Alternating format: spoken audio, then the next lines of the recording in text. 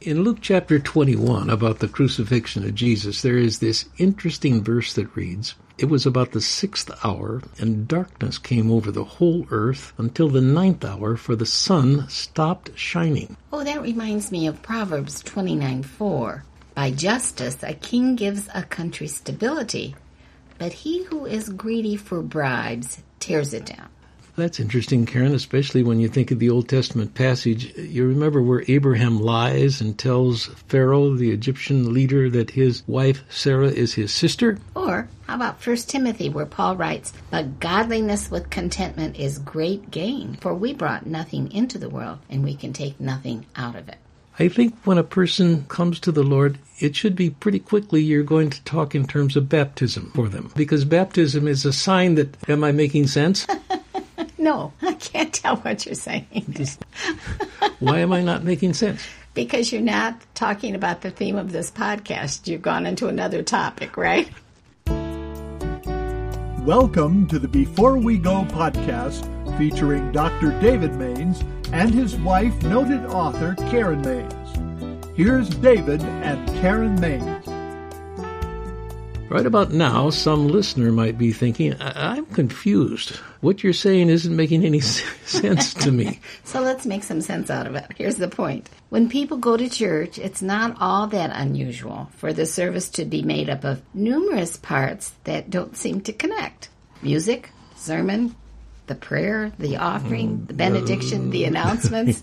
Yeah, all too often there's no obvious theme that connects these various elements. It's a great help to everyone when the person preaching puts the thrust of his or her sermon into a single sentence. It's a great help to that person. It's a great help to individuals who are listening. It's certainly a great help to service planners so we don't end up with disjointed parts like we are trying to illustrate as we began. Let's talk about how we get a sentence. You have some words to help us with this? I think I'd like to take a very familiar passage of Scripture and we'll work with that. And I think in doing so, it kind of answers your question, okay? Everyone knows about the parable of the sower. This is Luke chapter 8. It's Jesus speaking. And I'm just going to read a paragraph where he explains what it is he's been talking about to his closest disciples. This is the meaning of the parable. The seed is the word of God. Those along the path are the ones who hear, and then the devil comes and takes away the word from their hearts so that they may not believe and be saved. Those on the rock are the ones who receive the word with joy when they hear it, but they have no root. They believe for a while, but in time of testing they fall away. The seed that fell among the thorns stands for those who hear, but as they go on their way, they are choked by life's worries, riches, and pleasures, and they don't mature. But the seed on good soil stands for those with a noble and good heart who hear the word, retain it, and by persevering produce a crop. Okay, so he's explained what it is he's talking about. Now the question is how we get that into a sentence, okay? You want to try it? No, you go ahead and do it. Okay. You're good at this. Well, I picked up this phrase from what Jesus said about being noble and good hearts. People with noble and good hearts retain what they hear from God, live accordingly, and are spiritually productive. People with noble and good hearts retain what they hear from God, live accordingly, and are spiritually productive. Okay, so that pretty much summarizes. It doesn't give the negative part nearly as much, but people understand the negative part. Ideally, you want church services that are planned in such a way that all the elements of the church service enhance what you have chosen to be the theme, or reduce to one sentence what the meaning of the sermon is, so that the other elements of service can be formed around that theme or emphasize that theme. And that theme is as follows: people with noble and good hearts, these are Jesus' words, retain what they hear from God, live accordingly, and are spiritually productive. So we want to be the seed that produces 100,000 times fold and so on. Now, Karen, I would like to know if you ever have this sense that you're hearing from God in terms of your life. Yeah, very definitely. And that comes through a variety of means. Could be on a Sunday morning. Hopefully it is on Sunday mornings where we go back from church, the hour or so we've spent in morning service, and we think about what we've heard and say, how does that work in my life? Or the Lord really nudge me. But it happens as I'm reading Scripture. I mean, this is God speaking to us. I call them divine nudges. I mean, that happens in so many ways in our lives when we have trained ourselves to be attentive to Him. It can happen when you're reading Scripture. It can be happening happening in a small group when someone in the small group says something and you have an emotional reaction in a positive way toward it or even a negative way. Yeah, you don't hear God's voice, but you sense the Lord is saying, this is for you. Pay attention. More freighted than normal kinds of conversations that we have, or something has deep meaning. You have to go away and say, what was the meaning of that? Why was I so moved? Or why am I still thinking about it? But it's not only limited to those spiritual activities. I can be in bed in the middle of the night. I often am awake in the middle of the night. And so I've tried to use this as a time for intercessory prayer. But the Lord will remind me that I need to call my brother, which he did last night, because they've had COVID and his wife is in a wheelchair. They live in Iowa. We're in Illinois. And I need to get in contact with him and at least pray with him over the phone and see how he's doing. So you felt that was a word from the Lord? That was a nudge. It was a reminder from the Lord. It can be in a variety of ways that God really communicates to us. Give me another illustration, because that sentence says, people with noble and good hearts retain what they hear from God. And people are going to say, well, I've never heard God talk out loud to me. In fact, it would scare the daylights out of someone if that Could actually be a little awesome. But when's a recent time, say, apart from church, even when you felt God spoke to you? Oh, I have a perfect illustration. Oh, well, good. Great. So Pope Benedict died. I think he died on December 31st, the last day of the year. And so there have been retrospectives put together by the Catholic communication system on his life. And so I happened to see one of those just the last week. And I was deeply, deeply moved by several things that were brought out by this retrospective about him. And one of them is that he had a phrase, it was sort of a mantra that he said over and over to himself, and it was Jesus only. Jesus only. That was the purpose of his life, to live with that sort of in mind. Jesus only. He wanted that to be the motivating reason of being. And so I went in and I just tried to check up a little bit more of this in a quick internet search. And it didn't mention that, but it did mention that when he was on his deathbed, his very last words before he ceased breathing were these, Jesus, I love you. So that would be an example of what you're talking about. So how did that speak to you? You felt God spoke to you through that? Yeah, I want the motivation of my life and the meaning of my life to be Jesus only. That doesn't mean I'm not concerned about people. I want it to be the motivating force in my life. There's such a deep desire in me. I responded to that story on such a deep level in my spirit that I think this is something that the Lord is really motivating me toward. I turn 80 this month, and we've served God all of our married lives. And even as a young girl, I was raised in that environment, and my dad was a minister. In fact, there are about 24 ordained pastors in the Burton family, so we grew up in that environment. But as I become more and more an adult, I think this is becoming, at this later stage in my life, the great focus, Jesus only. Okay, so what you were saying then in terms of your life is you, in a sense, feel strongly that God spoke to you. Yes, I did. So what you're trying to do now is to say, I want to live accordingly in regard to what Jesus said and to be spiritually productive. Okay, there's a good illustration. I think that kind of God spoke to me response is what should be going on week after week after week in terms of most congregations. Does that make sense? Yes, it makes sense.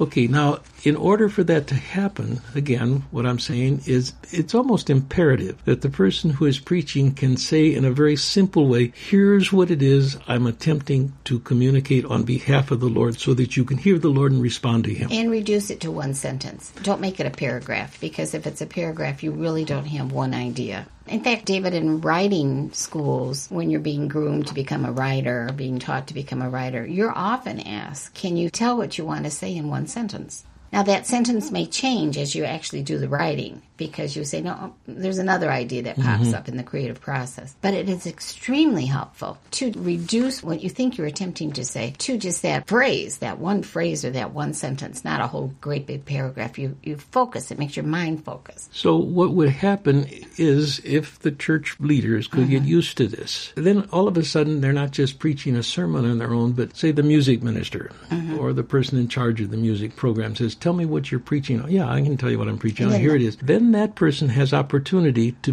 pick the kind of elements that will enforce what you're saying or enhance what you're saying. And it becomes a beautiful working together. Now, a lot of churches across the country are very small, and they maybe have even a part-time pastor and maybe a part-time secretary or full-time pastor and a full-time secretary, maybe someone who's paid to do the choir and the music in the church. So what they need to do is begin to pull on the gifts of their lay people. In fact, that should happen anytime, anywhere, no matter how large the church staff is. Because it's not until you get the lay people involved that you get the lay viewpoint. And it's so easy as professionals in any field to think only out of your professional position. Whereas when the lay people are involved, they bring meaning to that service planning or that sermon input that a pastor is not going to think about on his or her own. And all of a sudden your world opens up and you think, oh my gosh, I would never have thought about it that way. And you have a resource you draw from that relates then much, much, much better to other lay people who make up the entire congregation, big or small. Here's where I'm circling back to where we began. Okay. It's a great help to everyone when the person preaching puts the thrust of his or her sermon into a single sentence. This is a great help to everyone, including the person who is preaching. I would agree with that. I remember, Karen, trying to explain what I'm going to say in terms of the sermon and never really connected with people until I said, okay, I'm going to put it to a sentence. Well, you had a funny little experience with this. Yeah, there's terrible, embarrassing times in life, Karen, as a preacher years ago, and it still makes me just think what a dope I am. We would have the service early, and then people who wanted to could sit down with the pastor and discuss the sermon. And there would be usually, I would guess 5, 6, 7, 8 people do that. And to get the discussion going, I would say, why don't you, as we go around the circle, put into a sentence what you think I was attempting to say in the sermon. That went very well. People were kind. And one Sunday, I got a visitor who came and he sat in that class and he said, look at Pastor, why don't you try to put into a sentence what it is you were trying to say? And I couldn't do it. I could not do it. And that changed my life. As ministers, people tend to think outline instead of sentence. But I was saying to them, let's get into a sentence where we're going with this series or with this sermon. And they finally said, we need to help you get that sentence together because it's not clear, Pastor. So anyway, let's get into a sentence. We know exactly where we're going. That's not an easy thing to do, but it's learnable, okay? Many pastors don't even start to work on their sermon. They've been thinking about it maybe all week. And they're probably thinking about outline. Yeah. How do I outline point 1, point 2, point 3, and so on? It's a discipline for preachers that is very hard to get into a sentence, what they think that passage is saying. And then if you preach that single truth, which is scriptural, it's biblical, then you have all kind of opportunity for people to say, I'll give a testimony. Oh, I know a song that says exactly what it is you're preaching, But you're working with a service instead of just a sermon, so that you don't have different parts, none of which fit together, but you have a unified whole. Yeah, all of and those, that's very powerful. Those parts that are unthemed may be very strong in themselves. You may have a wonderful music presentation or a choir, a hymn or anthem, but when they coordinate, when they are themed, you get the same message here and there and there and there, and your people or you as an attendee or someone sitting in the congregation go away thinking about the theme of that morning in a way that you probably wouldn't have done had it not been so universally themed in that hour. Yeah, and you're not like how we started the podcast with these... Disparate. Disparate's a good word. You get this truth and then this truth and then this truth. We had, Karen, during the Christmas time, when one of the pastors at the church he preached, and he preached about the Star of Bethlehem, and he had a visual presentation and such, and it was a very interesting and compelling truth he was preaching. When it was done, a mother, she's a young mother, and her 10-year-old daughter went up to the front. She had a guitar. Her daughter, 10 years old, went to the keyboard, and they sang a song about the Star of Bethlehem. So you had a theme. I had a hard time not crying. Yeah. Because it was wonderful. The main presentation was something, but then this was,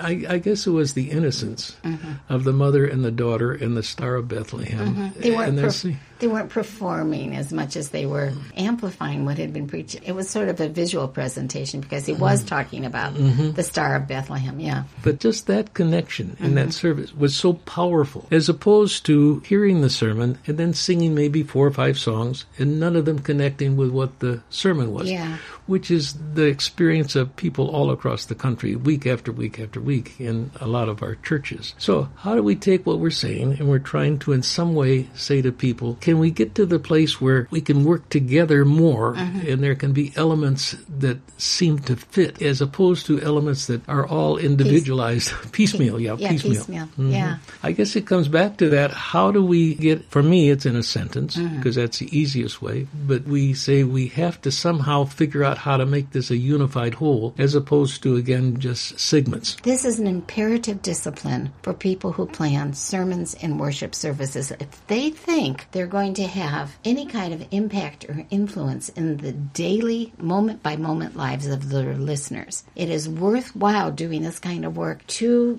get that retention where the seed falls into the good ground and is able to grow and bear fruit. So this is why this is so important.